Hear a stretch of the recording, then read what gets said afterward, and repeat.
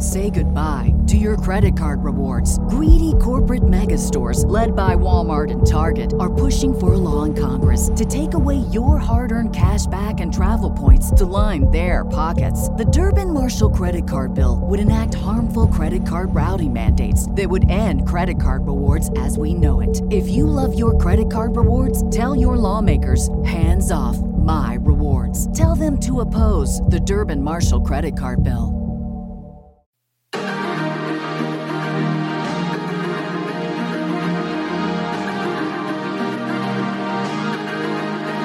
Got a hand on the door, never know where it might lead. Know it screwed up before, but now I'm thinking what it might be. When you're right by my side, I don't ever have to worry. Welcome to the Deconstructionist Podcast. I am your host, John Williamson, and I've got a great guest for you today. But first, a few things. If you are new to the podcast, welcome and thank you for listening. We're really glad that you're here. If you want to stay up to date on all of the latest, check out our website, www.thedeconstructionist.com. You can find our blog there, our entire catalog of episodes from the past 5 years, links to our social media, links to our web store where we have t-shirts, pint glasses, and coffee mugs available, and a link to our Patreon if you would like to support us there. Also, don't forget to subscribe so you don't miss a future episode of our show. And if you have time, consider leaving us a 5-star review on iTunes or telling a friend about the show. With that out of the way, this week's guest is Trey Pearson. Trey is best known as the lead singer of the popular band Everyday Sunday and his work as a solo artist. In 2016, Trey publicly came out as a gay man in an interview with the Ohio-based magazine 614. This news quickly reached all of the media outlets, including The View, where Trey was interviewed about what it was like to come out privately and publicly, and ultimately accepting his sexuality. As a podcast, we've never covered this topic before. And as you'll notice over the next month, I don't spend much, if any, time digging into the so-called clobber verses in the Bible. There are plenty of resources available that address those verses, and I'll put some of those in the show notes. My interest was to have a conversation with someone who went through something I could never imagine as a heterosexual person. To allow Trey and others to tell their story so that we can better understand the human aspect. The fact that while we spend time arguing over vague references in the Bible, and if Paul really meant what he said, there's a real person, a real human being, crying out to be loved the way Jesus tried to teach us. No matter which side of the debate you find yourself on, I implore you to engage in the selfless, agendaless type of love that Jesus talks about in the Gospels. With that being said, over the next month, we'll explore two very different journeys to try to gain a little perspective. I hope these episodes serve as a way to open up some loving dialogue and to challenge all of us to be more inclusive, more loving, and more expansive in our outpouring of love, because at the end of the day, no matter who you are, we are all God's children. So join me for the first episode as I have a wonderful conversation with Trey, who also happens to be from Columbus, Ohio. So it was really nice to be able to do this one in person. We had a great chat and got to bond over our mutual love of one of our fine local breweries, Land Grant Brewing. The special music was also provided by Trey, so if you dig what you hear, go out and support Trey's work, and you can find links to that in the show notes. So without further ado, I give you Trey freaking Pearson. Maybe tonight we'll find out. Don't wanna leave, can't get enough. The city's got a million lights, and I never believed before now. Maybe tonight we'll find out. Don't wanna leave, can't get enough. I know that love is love. I know that love is love. I know that love is love, and I never believed before now. Maybe tonight we'll find out. Welcome to the podcast. I'm super excited, first of all, because I never get to do these in person. Second of all, this is long overdue. Trey, thank you so much for coming on the show. Thank you for having me. I'm so excited. Well, this is a topic that we have not covered up until this point, and I think you just have such a cool story. Cool. Maybe not the best word. Let me retract that. Love when your life hit the fan. That was great. Yeah. When your life went up in flames, that was really cool. No. Thank you. I think your story is fascinating in the sense that not only were you a musician who is kind of in the public consciousness, but a Christian musician per se, quote, air quotes. So before we get into that, though, I think let's start at the very, very beginning. When you were you raised in a particularly Christian household? Like, what was your upbringing like? Yeah. I was raised in a very conservative Christian home. My parents, they went and still go to a small non-denominational Calvinist church in West Jefferson, which is like a small town right outside the city, and that's the small town I grew up in. I definitely grew up being taught all the things where Jesus loves us, God loves us, Jesus loves all the little children of the world until you're like 12 and you find out, oh, well, God only loves some of the chosen ones. Right. And everyone else is like a child of the devil and going to burn in hell for eternity. So that's the world I grew up in. And I definitely loved my faith as a kid. I was super into wanting to understand how my life was and what God wanted for me. And so like I fell in love with the heroes of the Bible as a kid. As a teenager, I got involved in a more evangelical. So my parents were Calvinists. For anyone who doesn't know what Calvinist is, it's like where they believe you're predestined and chosen before time, I guess, and your name's written in the Lamb's Book of Life. And so if you ever come to believe in Jesus as your Savior, it's because God picked you. And if you don't, it's because you were born a child of the devil and you were not chosen to spend eternity in heaven. And that is a crazy fucked up thing to teach a kid. Yes. And you desperately as a child want to be one of the chosen ones, right? You don't want to burn for eternity in hell. And then with that said, I also grew up being taught things like it's an abomination to be gay. And so I definitely didn't want to be that. And so probably about 14, this guy moved to my school in West Jefferson who started this Bible study group for the high school. And I was like a young freshman, so I was 13 turning 14 my freshman year of high school, and this guy drove, and he was only a grade above me, but he was 16 and had a license, and I'm 14, and I'm like, all right, cool, yeah. And so he would take me around and started taking me to his youth group at this mega church, which was more evangelical, like believed in free will, which was progressive for me.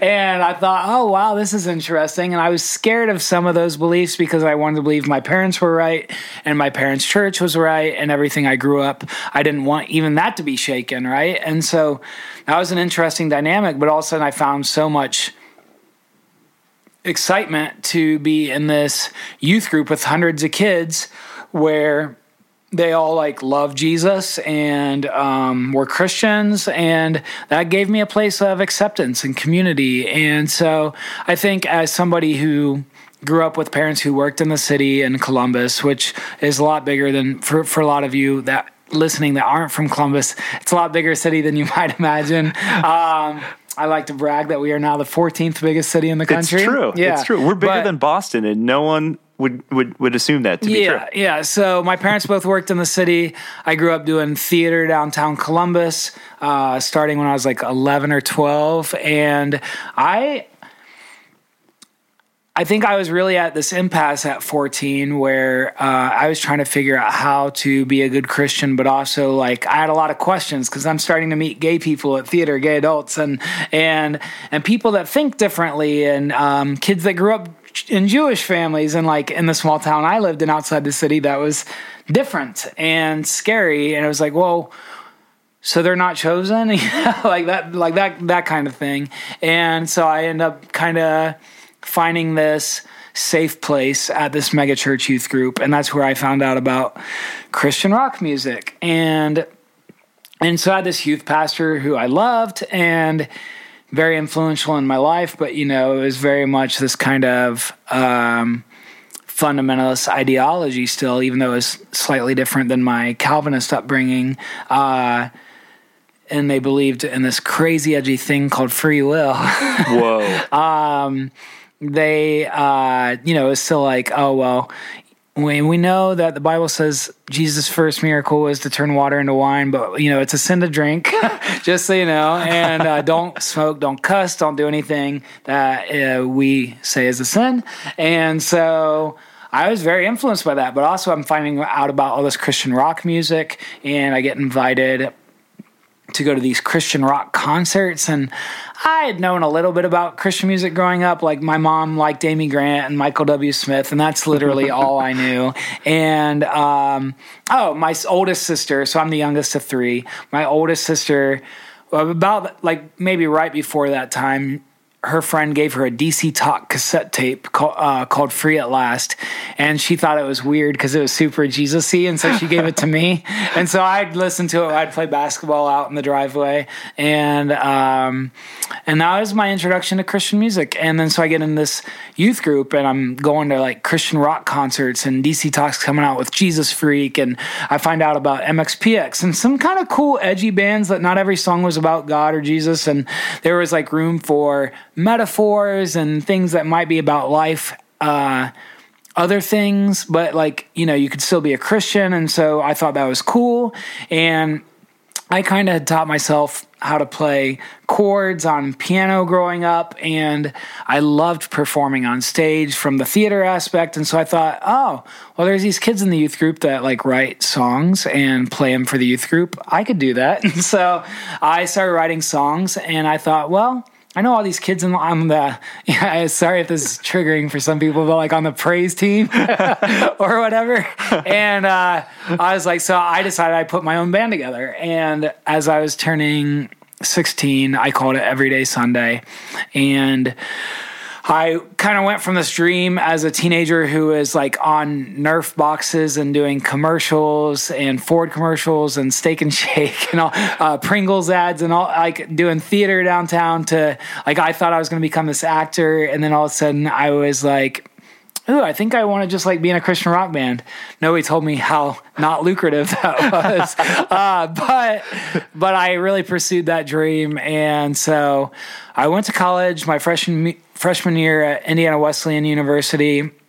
And by the end of my freshman year, I was kind of like, I knew all I wanted to do was plan a band and go tour. And so I really pursued making a full-length independent album, and within a few months after that, got a record deal and signed to a major Christian label in Nashville. And so that's like kind of there's a whole lot to say behind that childhood. I don't know how much you want me to say right now, but yeah, whatever you want. Within that time, sometime in adolescence, I'm realizing that I didn't want to admit it to myself, but I definitely was finding myself sexually attracted to boys and not girls, and I felt like that was a temptation from the devil because that wasn't natural, that was an abomination. God made Adam and Eve, not Adam and Steve, all those things. And so that was really difficult, but I just pushed that down, and I convinced myself, you know what, God's will, I know I want to be a dad one day and a husband, and I definitely had those romantic notions of love, and I wanted to know what it was like to fall in love with a girl. And so I had girlfriends. Like my first quote unquote girlfriend was 8th grade, and she broke up with me because I wouldn't kiss her. And then probably didn't have a actual girlfriend again until my senior year of high school. And this girl from my youth group, great girl. We had a lot of fun together, and I thought, I could maybe see myself having a family with this person. Sure. And so she was my girlfriend, and, I think by our freshman year of college, she probably saw things like marriage, and I didn't. And so we broke up, and then I dated one other girl early in my touring years, and a similar thing. I didn't want to make out with her. The most we ever did was a peck kiss goodnight. And And, also growing up in sexual purity culture, along with growing up in a culture that teaches you it's not okay to be gay, and that's it is a choice, and that it's not natural. It was easy to not want to have sex. And I was like, oh, yeah, no, we should not do that, and we shouldn't do anything that leads to that. And so staying pure was a lot easier for me than it was for any of my friends. And so, I all of a sudden am touring in this like Christian rock band and getting to tour all around the world with these bands I grew up listening to, and getting radio play, and very interesting thing because I'm finally like fulfilling this thing that I dreamed of doing. And during that time, there was this girl that also grew up in the church that I did, the mega church. She grew up in that church, and she was home from her freshman year of college. I was home from tour for Christmas, and we were all hanging out at this lady's house from our church. And I was just thinking, like, man, why can't I meet a girl like her? She's great. We have fun. We laugh. Like, wait, does this mean I like her? Like, I need to meet a girl like her. And for anyone that has any gay friends at all, it's pretty normal for a gay guy to have a girl best friend. That does not mean you should marry them, and does not mean that you're sexually attracted to them. But I very much wanted to. When you don't have anything to base it off of, you're like, okay, well, what is love supposed to look like? What is intimacy supposed to look like? I'm not supposed to have sex till I'm married, so all these things I was struggling with, all these internal demons that I felt like I had for having sexual feelings towards guys, I couldn't admit that to anyone, let alone the girl I was dating.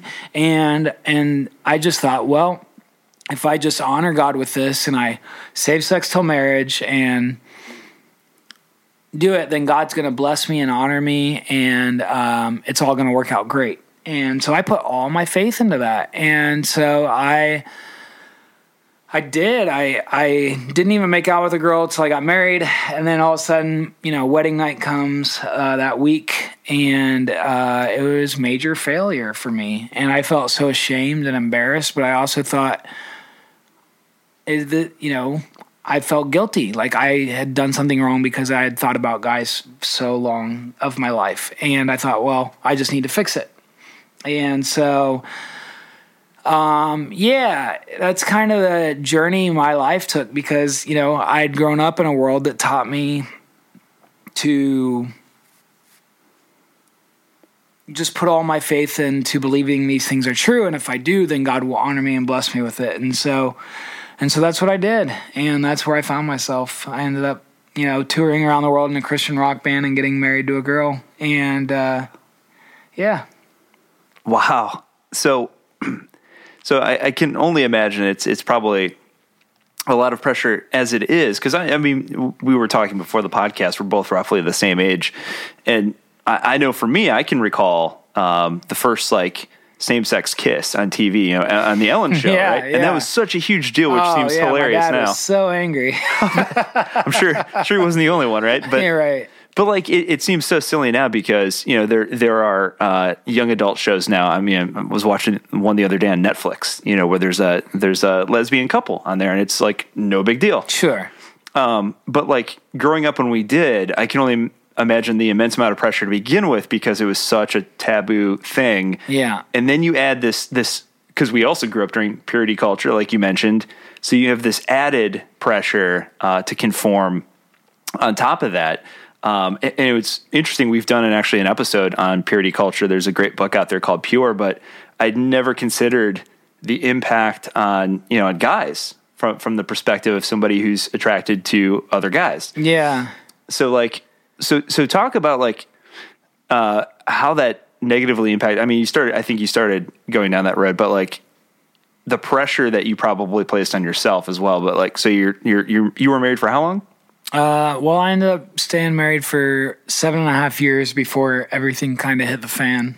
So how did you kind of maintain that? Was it a situation where you just tried to stay busy and stay on the road, or like, what were some of the I think it was pressures? A combination of things,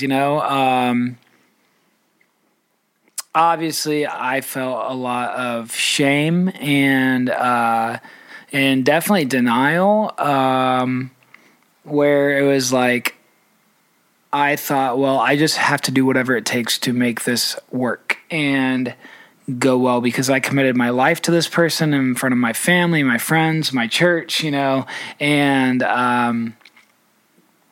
so I guess for me, it was like always justifying it, like, well, maybe like, if we didn't argue as much, or if this didn't happen, and maybe then things in the bedroom could be a lot better, right? And 7 months into our marriage, she got pregnant, even though she was on birth control, and it's not like that stuff was happening a lot, and so it was like, it was just got into easy routes where I was always thinking, well, if this was different, then maybe it could get better. And God, please help me to stop like thinking about guys as much, and then I'll be able to have less trouble with this. And so, I feel like it was always something, in my mind where I was trying to figure out, well, it's not because I'm gay, because I'm not gay. And, like I wanted to convince myself of that. And, I don't know. At some point,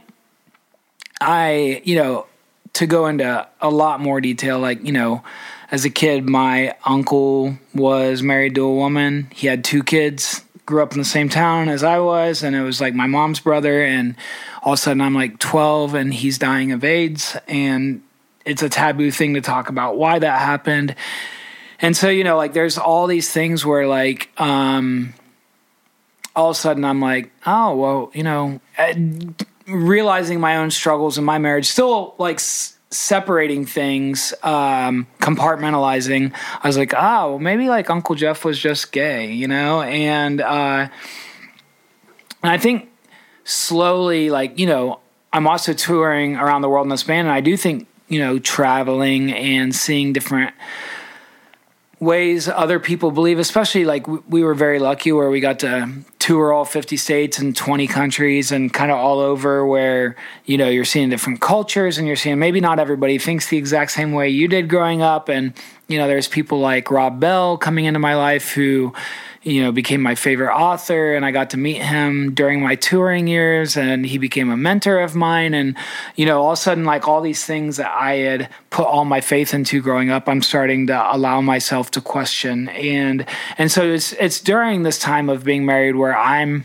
slowly processing how I even see the Bible, how I even see God or my faith.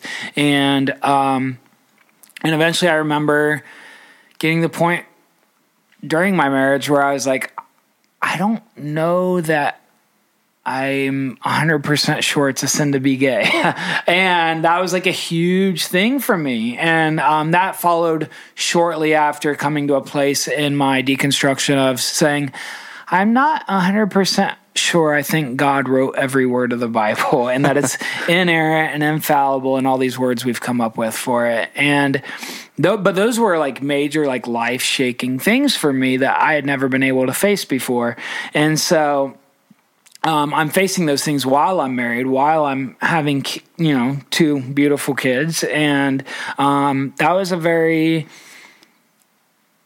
tough thing to kind of come to terms with, I guess. And so once I even was able to come to terms with the fact that I didn't think it was a sin for other people to be gay, I felt so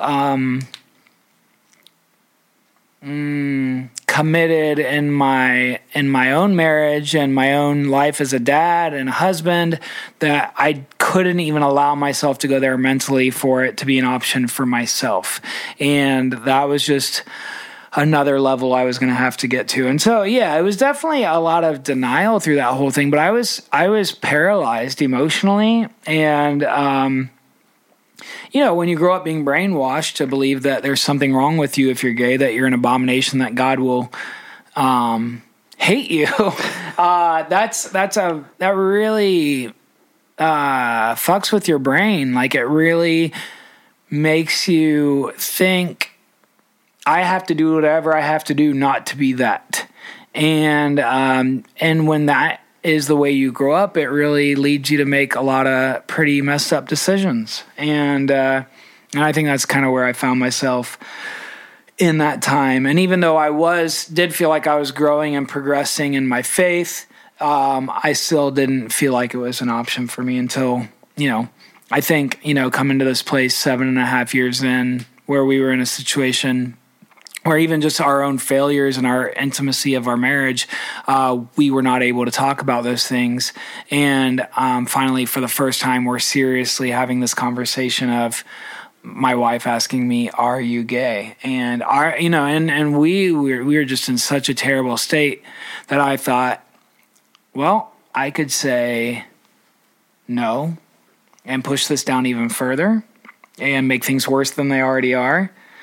I could say yes, but I can't say yes. I hadn't even been able to admit to myself at this point that I'm gay. And then, and all I knew how to say in that moment was, I don't know, but I think I need to get help. And so I reached out to an affirming pastor friend of mine and just kind of started sharing all these things I had felt since I was a kid. And, like I said, as a kid, I was in love with the Bible. And to be honest, I was kind of a Bible nerd as a teenager. I read through the Bible as a teen 6 times, front to back. I memorized the book of James. I was in Bible Bowl. We had buzzers. Whoa. And, as a teenager trying to understand, honestly, like subconsciously, maybe why I had some of the feelings I did, like towards other guys and wanting to be close to other guys. I didn't want to think of it as gay, and I wanted to understand why I felt the way I did. And I fell in love with the story in the Hebrew scriptures with David after he slays Goliath and he moves in with the king. And, shortly after that, so the whole David and Goliath story is in 1 Samuel 17, chapter 17. And then at the beginning of chapter 18, it says he didn't go back to his family, but he moved in with the king's family. And like in the first 3 verses of 1 Samuel 18, David basically it says he became, I don't want to say falls in love, I don't know, but he became one in spirit with the king's son, Jonathan. And it talks about them making these oaths, to each other and how they loved each other as themselves.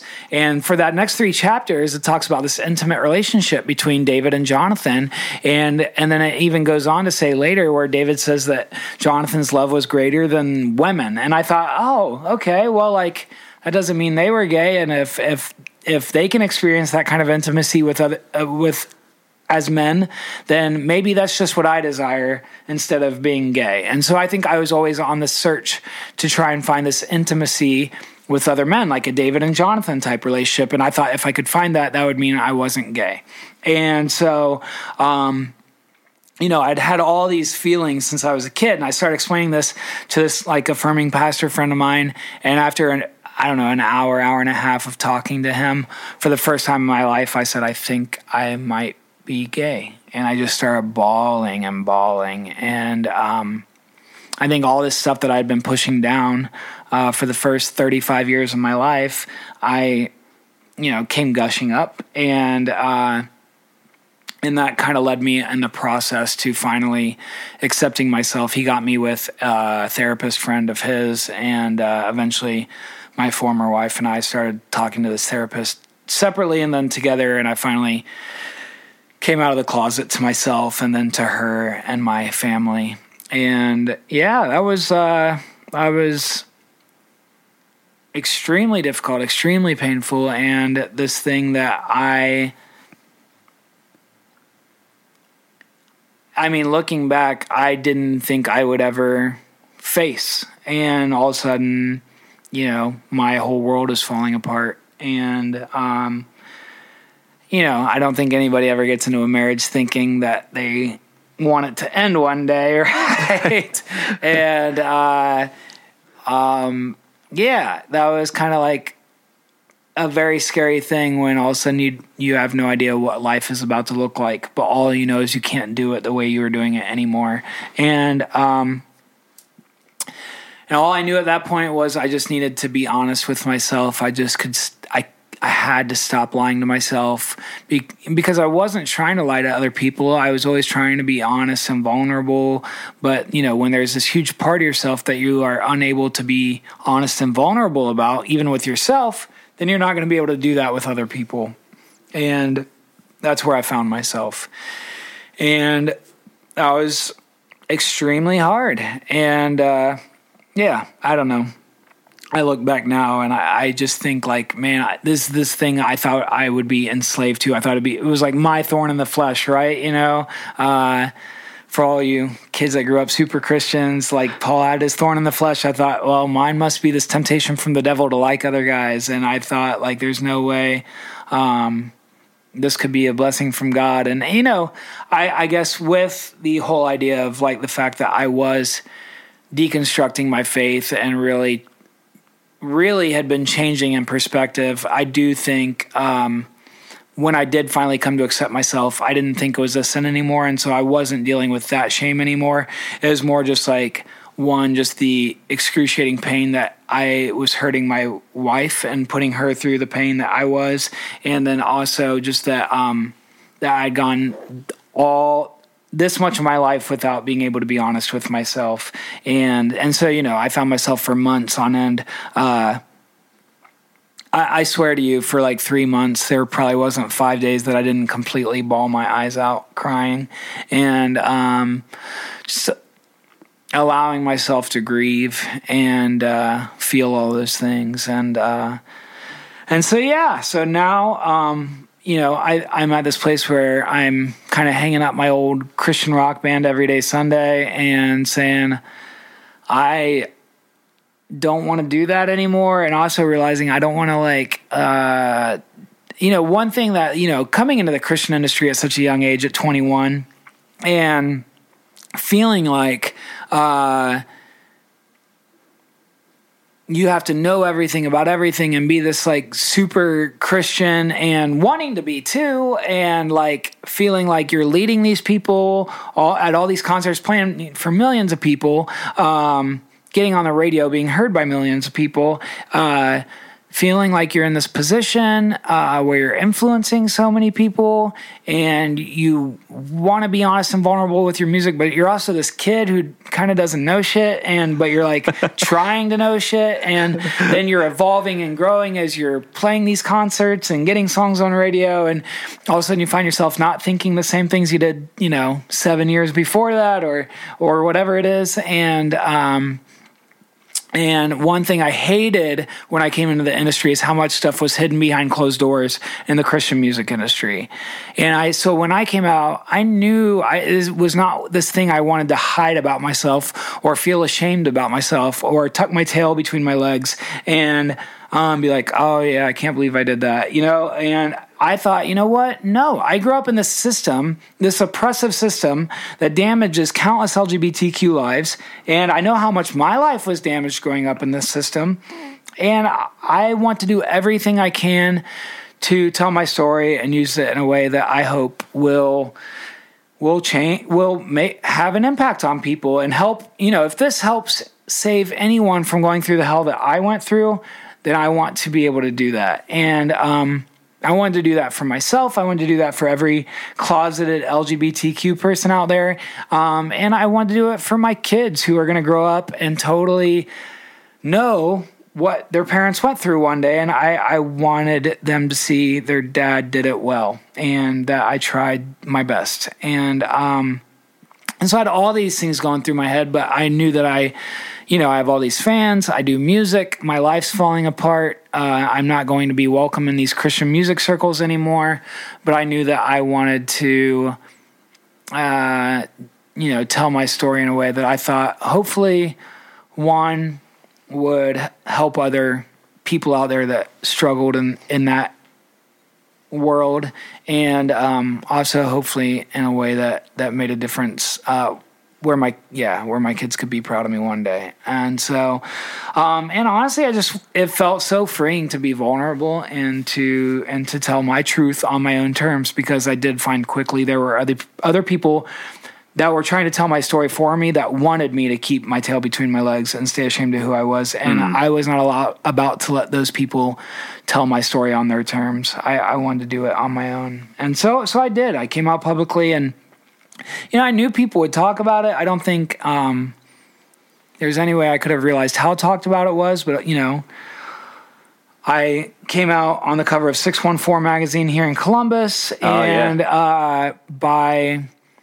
that afternoon, it was the number one trending topic in the world on Facebook, and I'm getting calls from the New York Times, CNN, Billboard magazine, everywhere, Washington Post, everything. It just didn't stop, and so within a few days, I was flying to New York to be on The View, and I was like, oh. I knew, when you've played thousands of shows and you've been in this world, I knew people would talk about it, but I did not realize, I guess, how talked about it would become. And, but I was thankful for that. And I was thankful that it was reaching all kinds of queer kids that were reaching out to me on social media and telling me, how much my story was impacting them, and that really meant a lot to me. And I know there's still people that are mad that I told my story on my own terms, and people that would have liked me not to do it that way, but I would never change it. I'm really thankful for how many lives it got to touch and continues to touch, and I do think in a lot of ways it was probably therapeutic for myself as well. 'Cause I know that I could never change. I tried so hard, brought so much pain, and I just wanna be loved for who I am. I know that I could never change. I tried so hard, brought so much pain, and I just wanna be loved for who I am.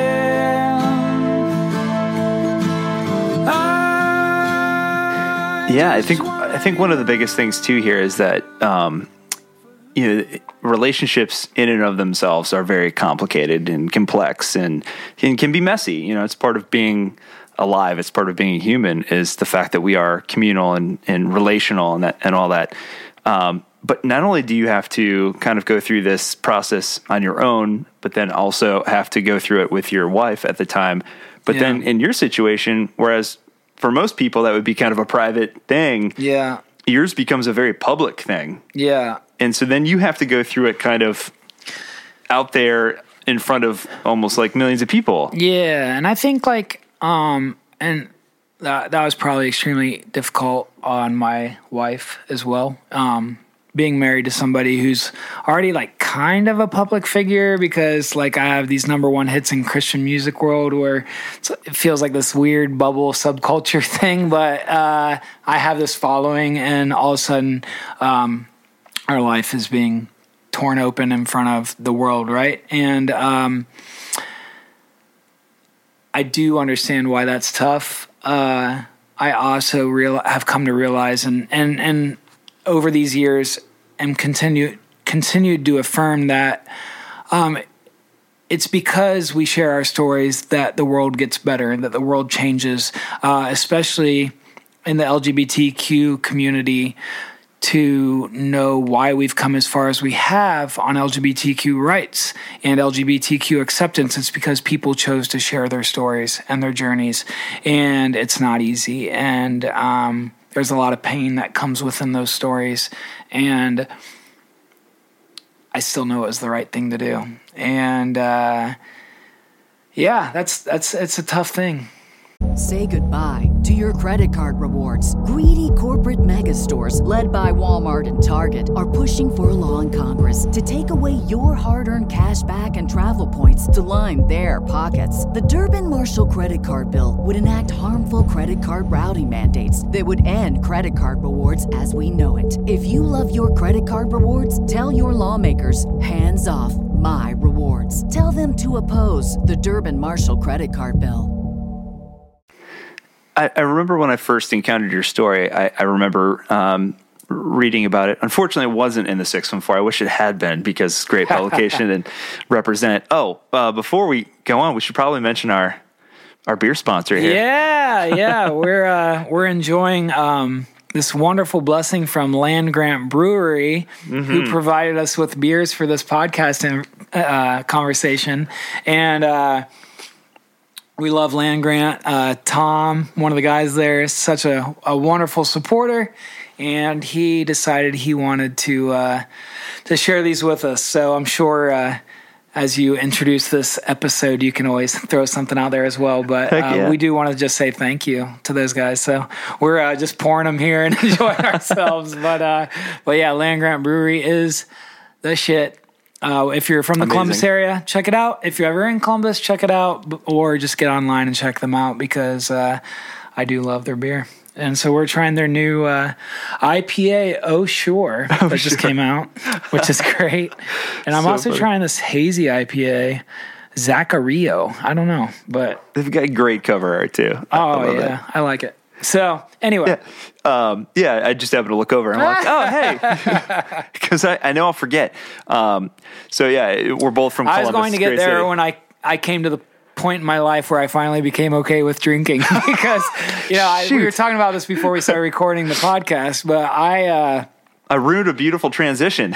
I know, it's all good. I growing up, finding out about Christian music as a teenager, getting so influenced by this Christian music world, but also like kind of growing up in this fundamentalism where it wasn't okay to drink or even say like, quote unquote bad words. I was very much living, even as I started touring in this Christian rock band, in this kind of naive world where I was still very fundamentalist and didn't drink. And all of a sudden, as I'm progressing in my own journey and starting to go, man, like, am I sure like this Jesus who turned water into wine, like that I believe in this, this is like the first miracle written about in, the book of John or Gospel of John or whatever. Am I sure that this guy's like totally against like drinking, and then all of a sudden you're also not supposed to do it in public as a Christian rock musician. And so like, if you do it, you do it behind closed doors, and you're like, well, this seems kind of false. And I never wanted to be that person either. But then all of a sudden you're changing in your ideology, and people make it such a big deal in that world to change what you might think about something. And it's like, oh, well, if you do change what you think, just make sure nobody knows about it. right. And which is such a great sign of a toxic environment and a toxic world to be living in, that you should think, oh, if you really feel something is true, you should make sure you hide that. Yeah. And that was about like whether you thought it was a sin to be gay, or what you believed about hell, or drinking alcohol, or saying the word shit. Right, yeah. But those are all like real things I'm dealing with as an adult in my 20s, touring around the world as a Christian rock band, right? And so that is a weird thing. But yeah, I came to a place where I thought, you know what? I really love a good beer, and I don't want to be ashamed to say that. and in Columbus, we're surrounded by too many good microbreweries. So yes, yeah, it's almost a sin not to partake. I think. So, like, one of the things that I'm always interested in is the human aspect to the story. And so, I remember talking to a couple other guests just in terms of like, when the story first hit, what was the reaction? Did you find it was supportive, like in not only your community here, but like at large, from your fan base and that sort of thing? Like what kind of reaction did you experience? Yeah, that's a good question. I think I was so nervous for this to come out publicly, but I also knew that I had to do it. And I think even choosing to do it through 614 magazine, which is just a Columbus magazine, and it's a pretty popular one here in Columbus, but I knew it wasn't like some national publication. But I think my only thought was, I trust this guy who wants to tell my story or help me tell my story. And I was just hoping I would get a little love poured out to drown out some of the hate, because 6 years before I came out, Jennifer Knapp came out, and she had been out of the industry for a long time. So it was a little bit of a different situation, but I remember how much flack she got and how much hate she got. And so I was very nervous. Like, I knew some people would talk about it, but I wasn't like trying to make it this like worldwide story that it became. And what was surprising to me was that how much love I got poured out on me that really drowned out any of the hate that would come in. And yes, I got a lot of hate, and there was a lot of horrible things said about me. But I will say that, like, online, whenever you saw somebody saying something terrible about me, there was a lot of other people ready to say, hey, that's not cool. And it did tell me how much the world, maybe not, it's not changing fast enough, but like even from when Jennifer Knapp came out to when I came out, gave me a little hope that maybe the world is changing a little for the better. And so I was very thankful for that. And it was, yeah, very fascinating to see like how talked about it was, because I think it's important to talk about. And, you know, all these things in this Christian subculture that we try to keep taboo, so many people saying, we don't want this to be a taboo subject anymore. And I was very grateful for that. There are things we cannot change, but there is beauty wrapped up in the pain. And all these roads we can't take back. There are flowers growing through the cracks. It's the price of love and loss that sets us free. Is this what they call the good grief? So I think that is interesting, and I think you and I were talking about this before we started recording. What kind of change that we see, and it seems like we were talking about earlier that it's kind of shifted within the religious communities from kind of this idea that like homosexuality is some sort of choice, as if like you would choose to be alienated and right. Shamed and all these things. Yeah. But it seems like they've kind of moved on from that. We've progressed from that to, okay, it's not a choice. It is the way you're born, but you just can't act on those feelings, those, you know what I mean? Yeah. So like over you said I think it was 5 years, right? Since you publicly announced it. Yeah. Well, almost, not quite, but yeah. Yeah. So like, have things changed? Have things progressed? Do you think, because obviously since that time we've seen, at least within the kind of traditional church structure, we've seen within the Methodist Church, Lutheran Church, a lot of those branches of those expressions of Christianity have taken a stance either one way or the other. Yeah. So what's your kind of take on how the church has evolved since, the legalization of gay marriage and the fact that more and more people are publicly saying, hey, this is who I am? Yeah. I think a few things. I do think it's changing for the better. Maybe not in evangelical churches, unfortunately. There might be a few, but like it's definitely, mainline churches are continuing to take stances that are pro-LGBTQ, kind of more on the more open-minded, progressive side of Christianity. And then you have the more conservative evangelical side that is shrinking, and for good reason, because, more and more young people, especially Gen Z, is like, we don't want anything to do with that. And I'm probably in the camp of, I'm pretty anti-fundamentalist at this point in my life. Like, if you think you have everything locked down on faith and beliefs and you're right and everyone else is wrong, I find that to be a very toxic place to be as a human being, and it usually leads to damage. And I definitely have seen the damage firsthand as a gay man and as a kid who grew up closeted gay in that world. And so...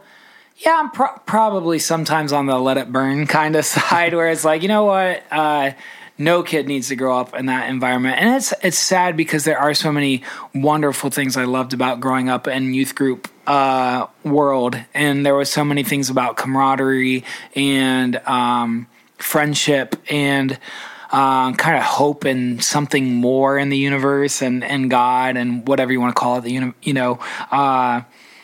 I think there's so many beautiful things that can come from the mystery, and in a place like church that can be dedicated to taking time to embrace the mystery of life and the hope for more. And I still enjoy that, and I think that's what I hope to instill in my own children. But at the same time, I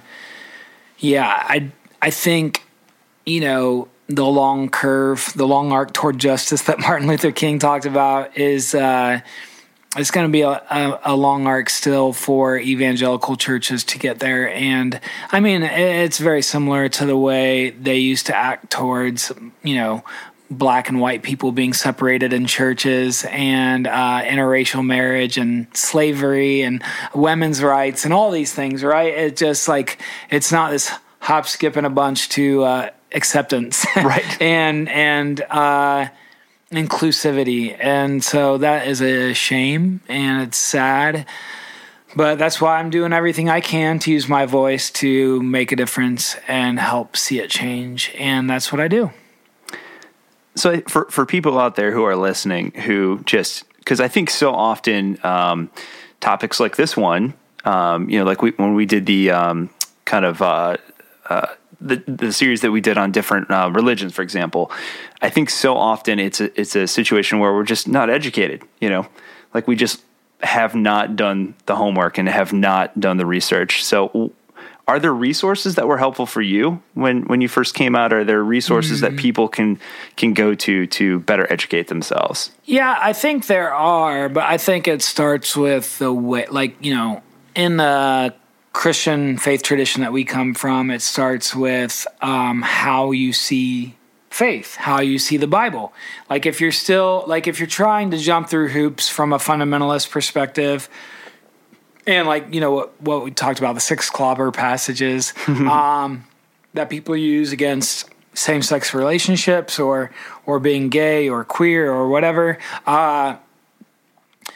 If you're trying to still stay in this kind of fundamentalist perspective, I would say that you're just not going to get there in a very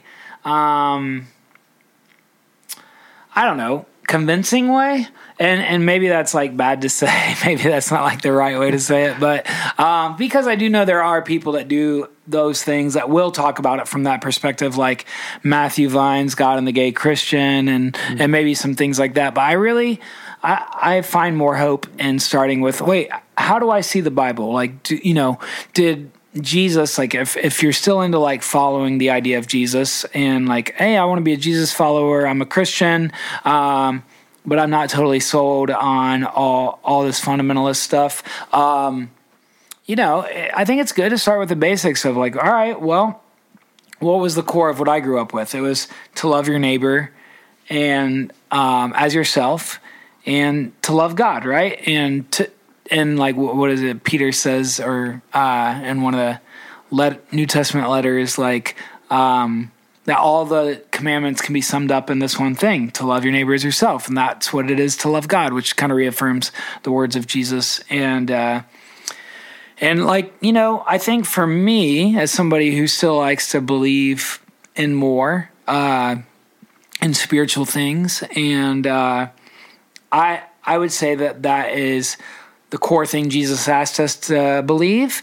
And so in my faith tradition as a Christian, everything for me wraps around that. And nowhere did Jesus ever say, hey, a few hundred years from now, these guys are going to put together the Bible and you have to believe God wrote every word of it or you're not a Christian. Right. That was never a thing that had anything to do with the people that were following Jesus or becoming a follower of Jesus after he died. And so you have to say, well, where does that come from and why? And I'm sure so many people listening to this podcast have already thought about these things. That's why they're listening to the Deconstructionist podcast. But so I would say for people like that, I don't know. I really like Brandon Robertson has a book on inclusivity and church, and Adam Hamilton, who is a UMC pastor, had a great book that helped me even before I came out called Making Sense of the Bible. And there's a chapter on homosexuality in that book that really helped me affirm these things that I was progressing on in my own journey. I love Rob Bell's What is the Bible? I love Richard Rohr, and, probably so many of these people that all of you have already heard of. But, I think it's more just like finding ways to say, hey, it's not good enough to be in a space that is quiet about the subject, or may not be like totally against it, but they're not like speaking out for injustice and speaking out for the marginalized. And I would say if you're in one of those spaces, then you're in the wrong space. I don't think you should be supporting those spaces with your money, and that, money speaks, and that's what keeps churches alive. It's what keeps faith communities alive, and so it even keeps the Christian music industry alive. And so I would say any of those spaces that is not only like unsure about the topic, but like that is not like making a big deal about being pro-LGBTQ, I would say, are probably doing more harm to young people than good. And so, I think my big thing is just wanting to find places like Human Rights Campaign, which is like about the equality of LGBTQ people with everyone, or like GLAAD, or the Trevor Project. So many of these spaces that are fighting for the rights of LGBTQ people and trying to keep people from dying and on losing their lives. And I would just say that it's that big of a deal, and that's kind of where we are in this time where, we've come a long way, but we still have a long ways to go. And, even I have this kind of private group on Facebook called Trey's LGBTQ Safe Space, and it's thousands of people sharing their journeys every day, where you find out, hey, I realize that if you live in a big city, it might be more forward thinking, but there's still a lot of kids growing up in evangelical churches that make them feel like it's not okay to be who they are. And there's still stories every day of people sharing the pain of how hard it was for them to finally accept themselves, or that are still struggling to accept themselves. I mean, one of the glaring statistics is just the absolutely insane rate of suicides amongst youth who are struggling as a result of the way in which they were raised, and the way that they were told that, and I think to the idea of like, the best resource, I still think, and we were talking about this before we started recording also, I think just plain conversation with a human being who can speak from experience goes so far. And I think that's true for a lot of issues that we're struggling with right now, even in the 21st century, believe it or not. Yeah, if you don't know openly LGBTQ people, ask yourself, why not? What are you doing in your life to get to know people that are marginalized, that are different than you? And if you're not in those spaces, get out of the spaces you're at and go find them, because there's lots of us out here. Yeah, and it's just, I think, I don't know, it reminds me of this conversation I had. I grew up in a very rural area, went to a very small high school in a very small town. Yeah. With a lot of white people. And it was one of those situations where, everybody kind of looked and thought the same. And I remember after moving out of that community, moving to Columbus, and meeting people and working alongside people and becoming friends with people and really loving people who looked very different from me, who thought very different from me, who lived lives very different from me. I think what typically happens is you meet them and you become friends with them and you love them first, and then you find out later, oh, they're Muslim, or they're whatever. And by that point, it's too late. You've already been introduced to the heart of the person. And so then you're forced, I think, I feel, into a situation where, okay, now I have to really examine what I thought I knew about them before I knew them. Yeah. What was the most liberating thing for me as I was kind of progressing in my faith was the idea that God loves not only loves everyone, but like that God is not like going like to make people burn if they don't believe the right things. Like if you can just start with the framework that like, oh my gosh, that person is loved. That person is accepted just as they are. Like when I was able to stop thinking, oh, I hope that person is saved and prayed the right prayer and thinks the right thing. Once you're able to like start looking at people and going, oh, maybe they're just totally loved and made with love. And all I have to do is actually love them, like, which speaks to the simplicity of the message of Jesus. But, you know, Yes. I think that was huge for me. So, yeah. Well, I really appreciate you coming on today and coming to hang out. But any last thoughts? Anything that you really want to get out there? I don't think so. Just more, you know, I guess. No, I'm excited. I'm sure my song will already be out as this airs, but I'm excited to put out this new song that I'm doing called "Don't Dance," and it's kind of it's something I wrote about just sort of all these personal feelings I had about people who couldn't accept me when I came out, and people that wanted to demonize me and vilify me when I came out. And I wrote it with all those emotions, but also as this kind of invitation to join the party and celebrating who we are as queer people.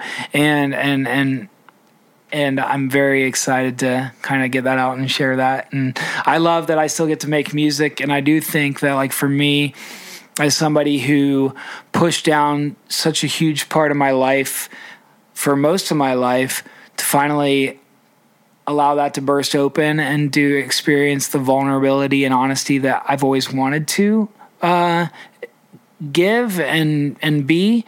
As a songwriter, it feels so great to get to do that, like feel that even in my songwriting now and in my music, and to feel like, hey, I finally get to be my most authentic self. And I do notice that even in my songwriting and the work that I get to do now, and I'm definitely very grateful for that. So yeah, I appreciate you having me on and talking to me about this, and I feel grateful to get to share. So thank you. Well, thanks for coming on and being vulnerable and telling us your story. And where can people go to keep up with what you're up to and find, you know, the work that you're involved in? Yeah. You can go to TreyPearson.com, or I think pretty much most of my social medias are at Trey Pearson, like on Instagram and Twitter and Facebook and all those things. But and then also, on Facebook, I have this group called Trey's LGBTQ Safe Space. If you are LGBTQ or an ally, you can search for it and join that. And there's thousands of us sharing our journeys, how it relates to being LGBTQ. And that's a pretty neat space too. So, if you're looking, just go to TreyPearson.com or look on like Spotify or Apple Music or whatever, YouTube, whatever streaming thing you do, and you can find me there as well. So. Awesome. Thank you so much, Trey. I appreciate it. Thank you. Then maybe it's enough. If you think I'm going to hell, it's time to make your mind up. Quit trying to break a man down. I'm free to be myself when I'm alone. This time we gotta stand up.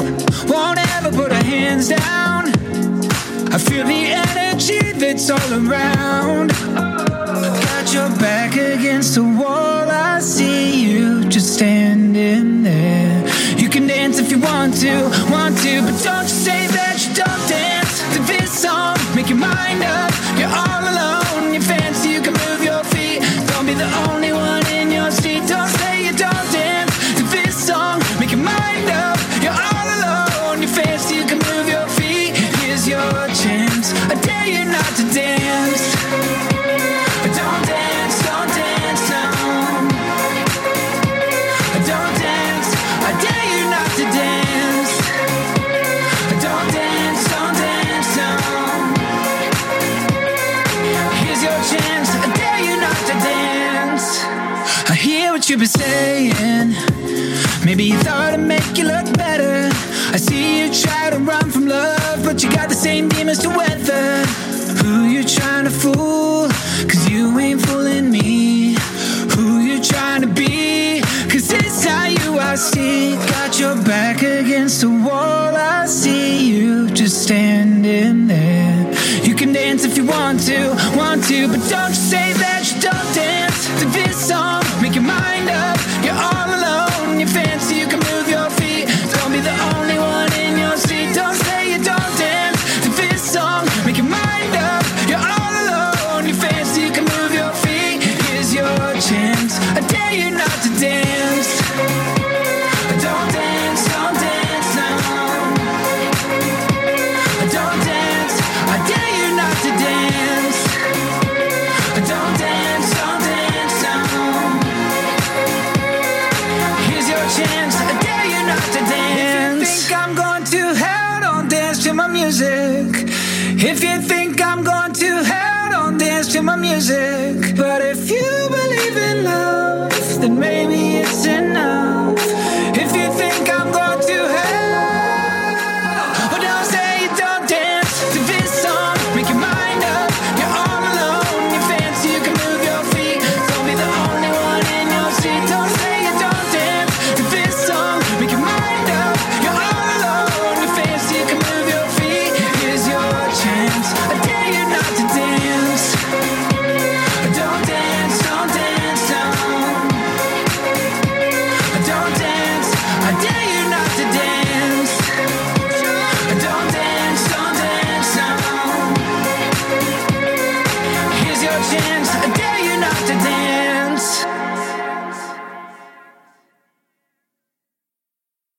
Say goodbye to your credit card rewards. Greedy corporate mega stores, led by Walmart and Target, are pushing for a law in Congress to take away your hard-earned cash back and travel points to line their pockets. The Durbin-Marshall credit card bill would enact harmful credit card routing mandates that would end credit card rewards as we know it. If you love your credit card rewards, tell your lawmakers, hands off my rewards. Tell them to oppose the Durbin-Marshall credit card bill. Everybody in your crew identifies as either Big Mac Burger, McNuggets, or McCrispy Sandwich. But you're the Filet-O-Fish Sandwich all day. That crispy fish, that savory tartar sauce, that melty cheese, that pillowy bun. Yeah, you get it. Every time. And if you love the Filet-O-Fish, right now you can catch two of the classics you love for just $6. Limited time only. Price and participation may vary. Cannot be combined with any other offer. Single item at regular price. Ba-da-ba-ba-ba.